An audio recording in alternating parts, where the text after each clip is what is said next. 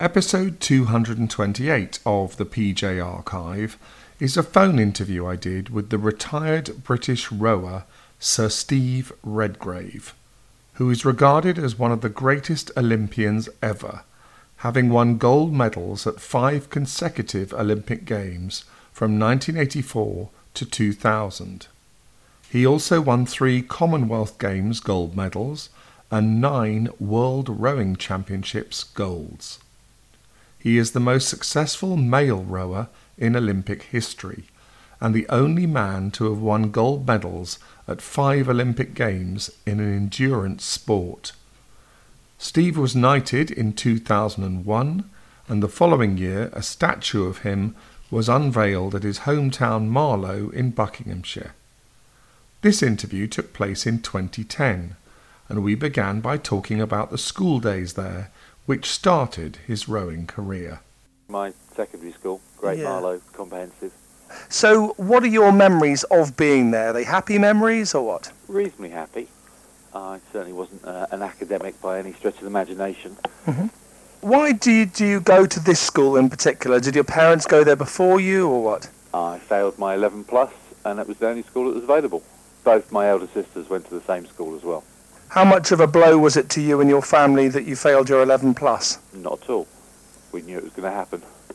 I don't think I even put down the grammar schools that if I had passed my 11 plus that I would have gone to, because it was almost a known fact that I was going to fail my 11 plus. So it was never an issue to me or my family or that process.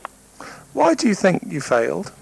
I'm heavily dyslexic, struggle with reading and writing even to this day. So to me it was never an issue that I had a chance of passing my 11 plus. Was this a time when dyslexia wasn't properly recognised? Yeah. And how distressing did you find your reading difficulties? Not a great deal. I suppose it was my junior school where it sort of started to become apparent that I was taken off to do extra English. I had to go and read to the headmistress during some of the lessons at the school that we're talking about now, of the secondary school, that I was taken out of French to do extra English.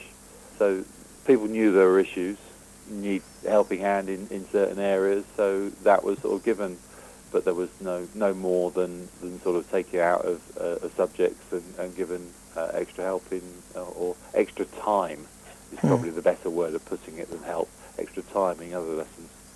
A lot of people who experienced reading difficulties in that sort of time felt that the teachers weren't understanding or sympathetic enough. What's your own experience? I suppose you class yourself as being thick and stupid.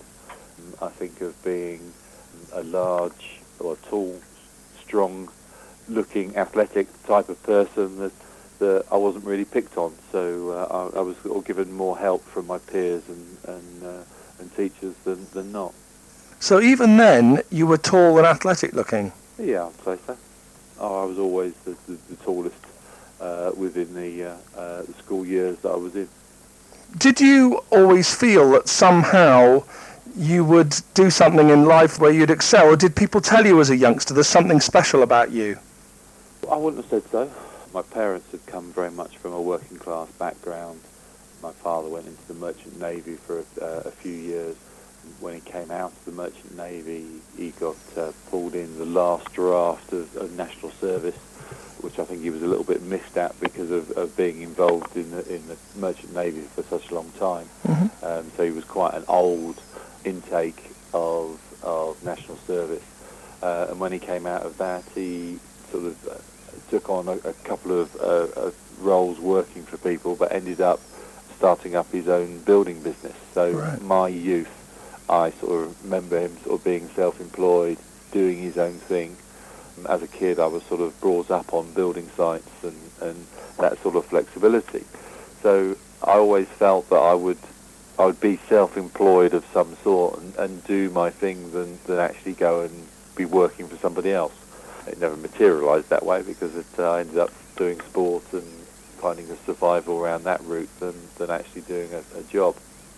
Was sport in the family? Not really to my knowledge. My 2 sisters were quite a bit older than me. One's 5 years older, the other one's 9 years older than me. The eldest one, Christine, was quite a good runner at school, but never took it any further once leaving. And my other sister, Jane, was a very good swimmer, very good backstroke swimmer. Right. But again, never took it any further from leaving school. But were you one of those boys as a youngster that was mad about sport? Yeah. What do you think got you into that? Just watching it on the telly or something? I was reasonably explosive. I was a reasonably good sprinter, district level, school and district level, that quite a good sprinter, which also meant that I could throw things quite well, apart from the javelin, which I was useless at. But shot put, discus, I could turn my hands to most things reasonably well on a sports field. When I started rowing, my endurance levels went up, so of being quite a big guy, I won the school cross country as well, which for somebody of my size you wouldn't really expect, but that was because of the training that I was doing rowing wise that improved that. And so once I started developing my endurance levels, is that having the ability to be able to sprint and do longer distances, is that again enthusiasm sort of have paid off, and people like doing things they're good at and avoid things they're bad at. So we had quite a good school football team. I wasn't really that good at football. I was the reserve goalkeeper, in fact, for the team. We played a little bit of rugby, but it wasn't really a rugby school. So every time that we occasionally had rugby games against other schools, it was the football team that came and joined the few people that were playing rugby, that put the side together from that. But we were quite a good rugby side, but it wasn't a rugby school, and we never really played the top rugby schools within that. I used to play cricket, house cricket. To me, house cricket was about getting out of lessons than actually from that point of view. But yeah, anything sporting-wise, I'd give a go and want to be involved in. Did you join any kind of a sporting club in the locality at that point, which sort of started you up? I did locally, a local village hall, did judo. Only got up to a yellow belt. But the problem I found with that, again, of being bigger than my age group, is that I got being a sort of 11, 12, 13-year-old was being put with 18 to 22-year-olds. And yeah, I was a big, strong 12-year-old, but competing that with a 20-year-old or late teens, you're going to get roasted. And so I got disillusioned with that, and that's when I started around 13, 14, found the sport of rowing. You explained earlier that you weren't really into academic studies, but were there any subjects that you enjoyed? I was more of a practical type of person, so woodwork, I did car maintenance, I did a combined science, and more the sort of, quite a lot of the combined science that we had was actually about more the biology side of and also the sort of growing side of growing plants and that sort of side of it that I quite enjoyed. Did you ever receive any school reports that basically said, this man will amount to nothing or something? That's a little bit opposite, really. My final year at secondary school, the round table gave an award, which is obviously given, advised by the teachers, and it was called the Best Potential Citizen. And it normally went to the head girl, head boy, who was normally reasonably academic and did well at exams and stuff like that. And to my surprise, I was given this award, and I couldn't understand of why I'd been given it. But perhaps somebody saw something in me that later in life that I could understand it now. Yeah. What had taken your family to the Marlow area in the first place? Good question. Born and bred. Right. So was my father. Probably the grandparents and even my parents' grandparents. High Wycombe was the furniture capital of the country. My great-grandfather was a carpenter. My grandfather was a carpenter. That was probably the reason that my dad's side of the family moved into Marlow. You just made me think about that programme, Who Do You Think You Are? I remember Matthew Pinson's episode, and they took him back to Adam and Eve. It was ridiculous. Yeah. Would you do that programme? Would I do it if they found some interesting history on my family? Yeah, I probably would. But Yeah. I think they did a DNA swab and sort of test out my DNA. They never came back to me, so they probably never came up with anything that was very interesting. Do you still see people you were at school with around the area, bearing in mind you're still there? Yeah, every now and again. I see one or two of them on a very regular basis. One of the guys that I went to school with, I'm cycling across America next month. We're raising money for my own charitable trust, which is, or charitable fund now, that is being held by Comic Relief. So it's a joint of my own fund, the STEVE REDGRAVE Fund, and Sport Relief. Excellent. And did any other people who've gone on to be famous go to your school? Not that you would class as being famous, I would have said. And was this school just like a few minutes walk from your home and you just trotted back at 4 o'clock? My junior school, one that I was at the top for 2 years before moving on to Great Marlow, was literally about 400 metres away from where I lived. And what about this one, Great Marlow? Great Marlow was probably about a mile away. And bearing in mind you weren't particularly keen on the academic side of things, did you ever play truant? No. You went in every day regardless? Yeah. My mother was the secretary of the local barn club, which was the sort of equivalent to, we have a public house and a club. Mm-hmm. They're both basically pubs, but one was sort of owned by the community. My mother was the secretary of that. She also ran the village hall of the youth club for my sister's age group right the way down to my age group, even though I'd found rowing by this time. Mm-hmm. So she knew everybody in the area, so she knew what I'd been up to before I'd even got back up home. Right. One of those tight communities in those days. Marlow, I know, is right on the river, and people do row up and down a great deal. Was it a case of you just strolling along by the river one day, seeing someone do it and thought, I fancy doing that? No, it was the head of the English department, a guy called Francis Smith. We weren't a rowing school by any stretch of the imagination. He used to just pick out a few individuals of giving it a go, and he asked me, and I thought going out on the river during school time, being sort of half organised, this seems something that I'd rather do than being at school. And how old were you then? 13, nearly 14. Right. And did you very swiftly develop a real passion for it? I didn't think that I'd picked the gift up very quickly, but it just seemed a fun thing to do. A group of us, I think there was 12 of us that was asked from my school year. We certainly, within a few weeks, sort of dwindled down to 4 people that were interested in doing it. And so the 4 of us, very soon after school, because it was just sort of within the games lesson to start with, so it was once a week, and then Francis sort of encouraged us to come down every day after school. And it just seemed to be a fun thing to do. And after a few weeks, a couple of months, he asked us if we wanted to go and do a race, and we thought that was pretty good fun. So off we did, and we went and raced. And you won?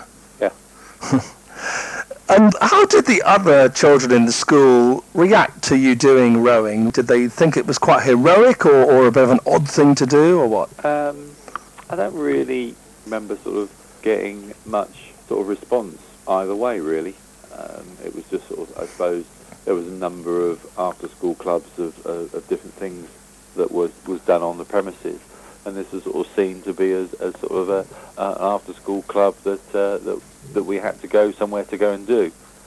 But once after that sort of first year, we were reasonably we entered 7 events and won all 7. The following year, we won 8 events out of 15, and so every now and again of when, because all the races mainly were at weekends, would be announced in the assembly on the Monday morning. And I suppose people quite liked our school doing quite well outside activities. And you explained earlier that almost nobody dare bully you because you were a big strapping bloke, but did anyone ever try early on? Not that I can remember. I got myself into 1 or 2 little scuffles, but only very minor. You've always seemed a very mild-mannered sort of chap. Were you the same then, or were you quite feisty? No, I've always been quite quiet and shy and introverted, really. Was it quite tough being shy as a youngster?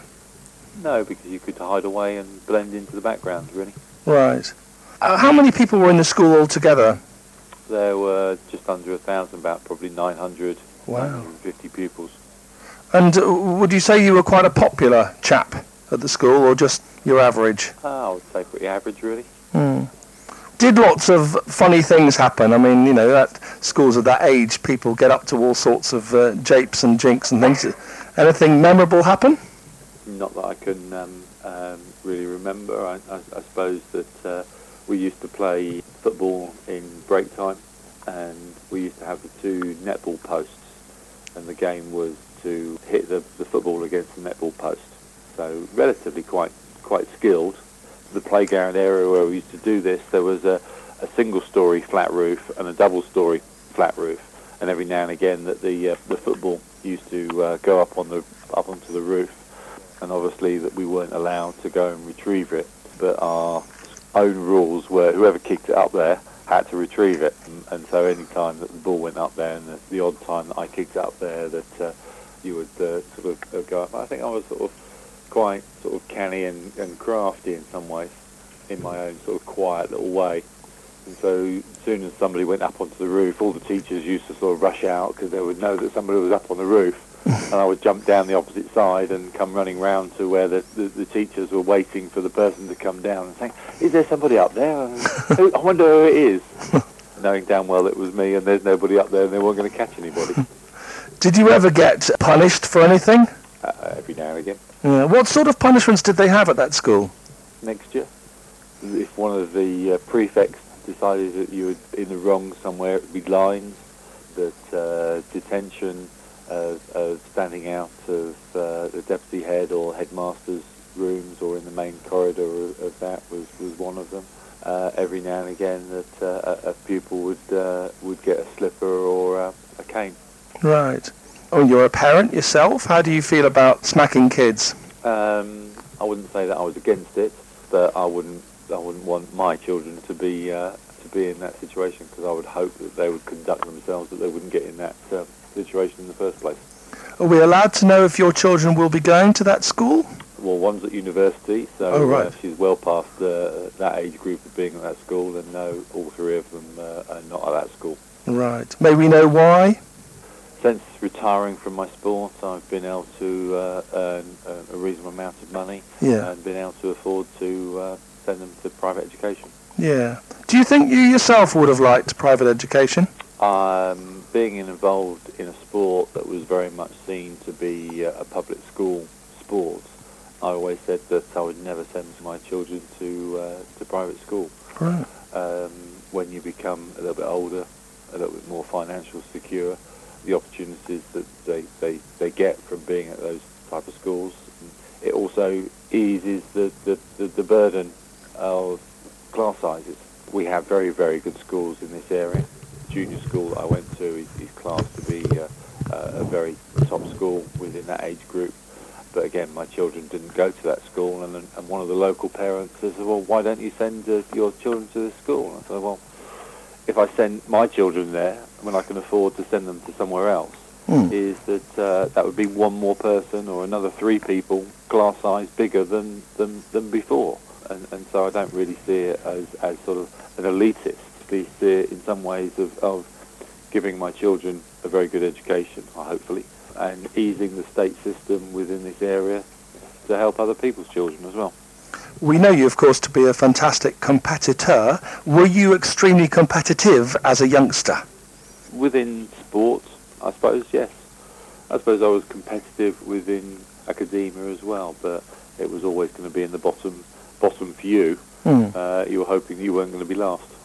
Were you quite driven by the fact that you weren't terribly academic? Were you thinking, I've got to make up for it in other ways? No, I don't think so. But as I said earlier, that people like things they do, that they're good at, and avoid things that they are bad at. So when it came to sort of maths and English, I would, if there was any opportunity of avoiding that, I would. There wasn't many opportunities to be able to do that. And because I was better on a sporting field, that I quite enjoyed doing that. Was there anything else that you were really into when you were at this secondary school? Like, I don't know, pop music or comics or whatever? What sort of things were you into? No, No, not really. It was always sort of sporting front of some sort. As I say, that we'd be kicking a football around, either trying to hit the sort of the netball post, as I said, or the other game that we had was kicking the ball. You had one kick against the wall, and the ball would bounce back. Whoever was nearest would be the next person that would kick at it. You could never do two in a row, but if you missed the wall, or whoever was standing against the wall stopped the ball, then you would then go on to the wall with them until there was just two people left, and then there was a winner, and then you start again. So all sorts of different sort of games in that sort of sense in some ways. And obviously, as a sportsman, you've won a tremendous amount of trophies and awards and so on. Did you win many things at school that perhaps you've still kept in a little cabinet? Not that we were able to. This morning I won the Sports Day trophy every now and again. There was one of the guys on the football team that was quite a good all-round. There was two or three. There was a very good cricketer, was quite a good medium-fast bowler, played for the county. There was a couple of footballers that went to trials for various clubs within the areas. So there was sort of a handful of us that were sort of good sporting-wise. And sometimes I would win the sports trophy. One of the other years, one of the others would do, but it was an annual thing. So, yeah, you might. I can't really remember if we were allowed to take the little trophy home and keep it for the year. But it's something that you weren't allowed to keep for life. When I was a kid, my hero was Alan Ball, the footballer, because I was an Everton fan. Did you have a big international sports hero?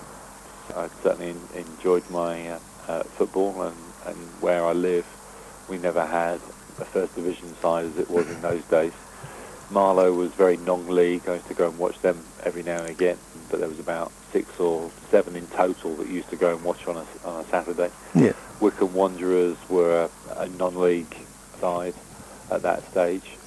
Reading were the equivalent of the fourth division in those days. So the nearest first division sides were QPR, Fulham and Chelsea. Yeah. And so I was a Chelsea supporter, the sort of late 60s, Peter Bonetti, me playing in goal. Peter Bonetti was sort of my sort of hero, even though our sizes were very different. Yeah. Peter Osgood being the other end of the pitch, because if I wasn't in goal, I'd be trying to score goals.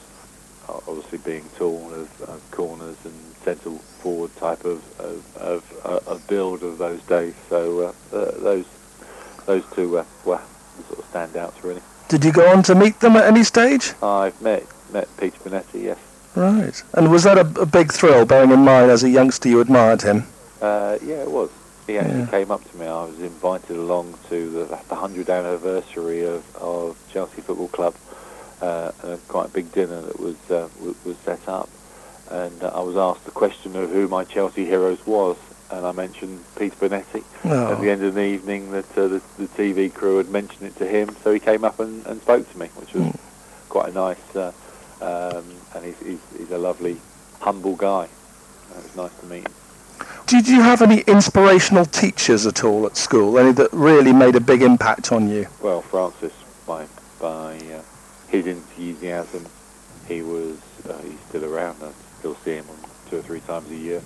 He was a very strict person within the school premises, but then was very different outside. He was very disciplinarian of our training, and from that point of view, but he also made it fun, and his enthusiasm rubbed on us, and we won those first few races, not because we were God's gift to rowing, is because we were fitter and stronger, and it was his enthusiasm that sort of rubbed off on us to make us train hard without us realising that we were training hard. So when you won your gold medals, was he among the first people you rang to say thank you? No, not really. I didn't go and ring anybody and sort of make an impact from that point of view. Because again, that's sort of not in my demeanour, but right. Somebody that's always been around. I'm very much part of Marlow Regatta and Marlow Town Regatta now, on the committee of one and president of the other. And so at regattas, he's still always around those sort of events, even though he's not attached to Marlow Rain Club. But it's somebody that I will see on a year-to-year basis. The book inspired. The dedication is to Francis Smith, Mike Sprackling, and Jürgen Grobler, who are my 3 rowing coaches. So there's certainly recognition of those people that have made a big impact in my life. Do you remember the day you left school and how you felt? No, I can't really. I think the last couple of years, because I was performing very well within the sport nationally, I suppose it goes back to a previous question, there was sort of respect of what we were achieving, especially me individually. The last couple of years, I really enjoyed being at school. I found my sort of feet in some ways, even though that it wasn't in the sort of the normal way of sort of school life in some ways, and sort of enjoyed those last couple of years, where the first 2 years probably would have been a little bit sort of tougher of trying to find your feet, and because you weren't that academic, that it was harder to find your feet in some ways. So of coming up to leaving school, it was sort of thinking, well, okay, what am I going to do next? I wasn't going to go on to further education, but because I've developed a path and within the sport, that I was going to try and take that as far as I possibly could. So it was sort of moving on to the next steps in some ways. I'm sure you've been invited back to the school to present prizes and so on. Yeah, no, I've been back on a number of occasions. What's that been like for you? I'm always quite surprised at how small students are. Because you always sort of see yourself as being the taller top end of the size of students, and because it was a day-to-day process of you sort of moving up the generations of and the years of being at school, and you go back to there and you see the first-year students and thinking, God, they're tiny. Was I ever that size? I can't believe I was that size. But even sort of the growth that I've done since then is that even the elder students in their last couple of years is that there's a few that are tall and large, but when you sort of stand there at assembly or see them on a level basis, is that literally you are head and shoulders taller than the elder students. And the younger ones, they're younger than my children. Do they quite tall. Do they now have a great rowing team? Unfortunately, when Francis retired, the rowing club stopped, which was a shame. And again, sort of shows the passion of the man that was involved of being able to. Health and safety becomes quite a big issue. Yeah. Which again is I think a little sort of blight in society. That you're not allowed to have one school teacher to take a group of people off the premises of school. I think that's a big shame, because then sort of quite a lot of after-school clubs in all sorts of different areas, even if it could be a chess club and going to another school, that you can't have one person taking the minibus to that. You have to have 2 teachers within that process, and I just think that's a shame. Where Francis, in our last couple of years at school, we used to meet by his car after lessons. He used to drive us down to the rowing club. We used to go and do our training, and then he used to drive us off and drop us back to our homes afterwards, so we could get our homework done for the next day's school. Well, that wouldn't happen in state schools now. Have they thought of renaming this school after you, or even naming a sports hall there or something after you? When I came back from Sydney, there was talk of the other secondary school that we have in Marlow is Sir William Borlase, and people were saying, oh, it'd be great to have the Sir Steve Redgrave school, but it never happened. Right. What's it like having a statue of yourself in your hometown? Odd. Is it? I think of statues of generations of people that are no longer here. Obviously, there are a few statues around of people that are still alive, but on the whole, they tend to be people that are no longer with us. So to have a statue of yourself is a bit odd in some ways. How often do you go and visit it? Probably see it 3 or 4 times a year. The last time I would have seen it probably would have been, we sort of get involved in some of the sporting challenges of it was actually the Marlow 5-mile run last Sunday. I didn't do it this year, but we did it last year, and my wife was part of it. So we saw it there. Marlow Town Regatta. It overlooks the river. So of where the Town Regatta is that it's quite prominent there. So it gets seen there. Normally on Regatta Day, the day after Regatta Day, it normally has a traffic cone on its head, which is always quite nice. Do your family feel quite protective of it? Do they go and give it a little clean from time to time? No, I don't think so. I think they're reasonably proud that it's there, but it's very much of sort of other people talk more about it than they do. But I suppose from their point of view, it's quite nice that there is talk about it, and their father is sort of remembered in some ways.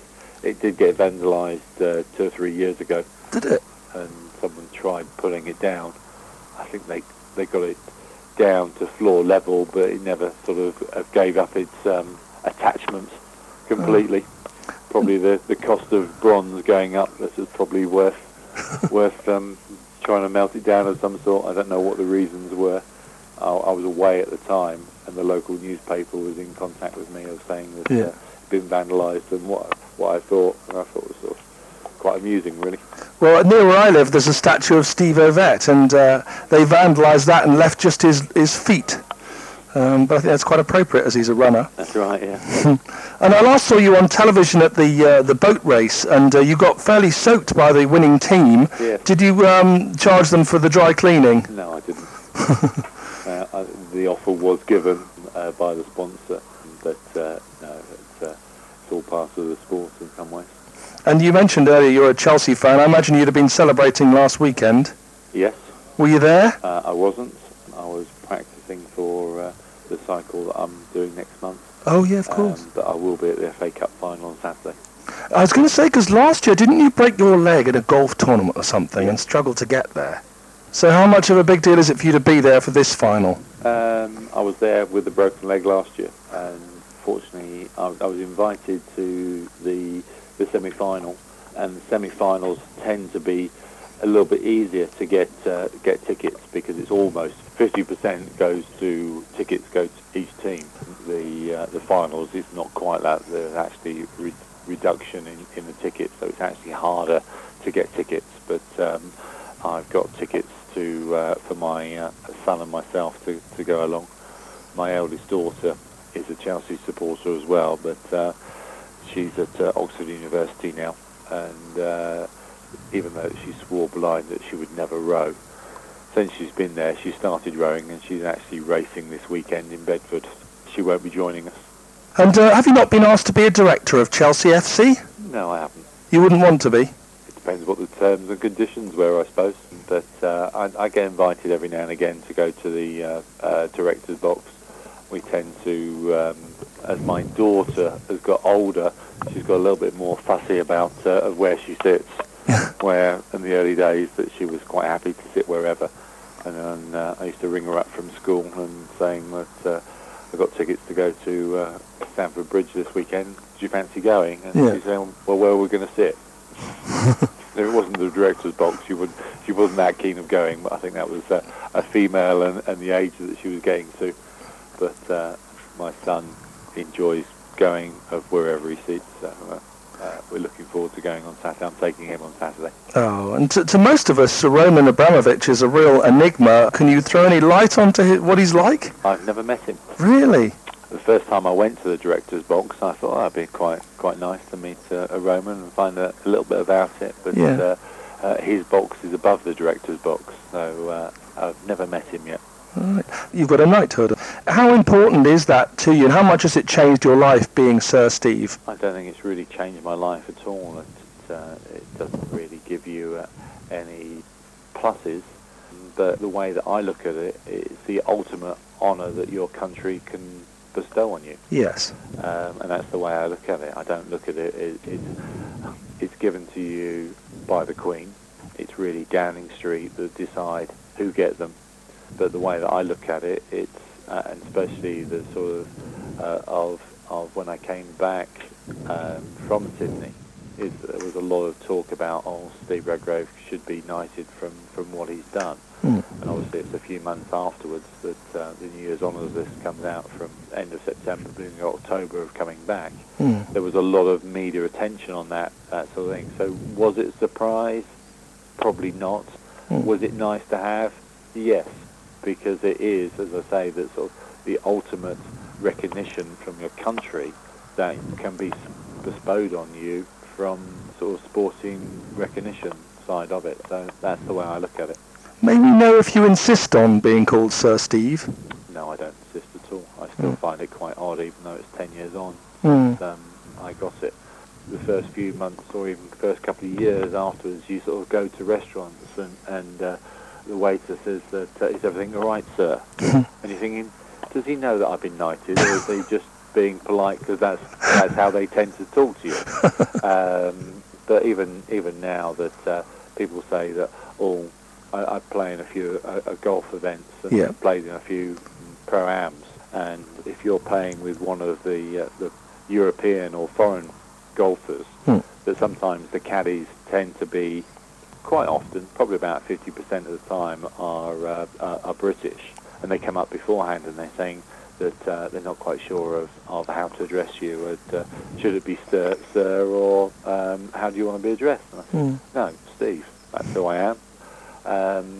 If it's something sort of TV-wise, people saying that, especially the BBC, always want to be try to get it right. Yeah. And the way I look at it, if you're going to introduce me as Sir Steve Redgrave, and Steve from there on. Right. And it's just a recognition of right. But there are some of the knights that have been recognised, not really in sporting terms, that they want to be known as their name, or Sir and their name. Don't call me Mister.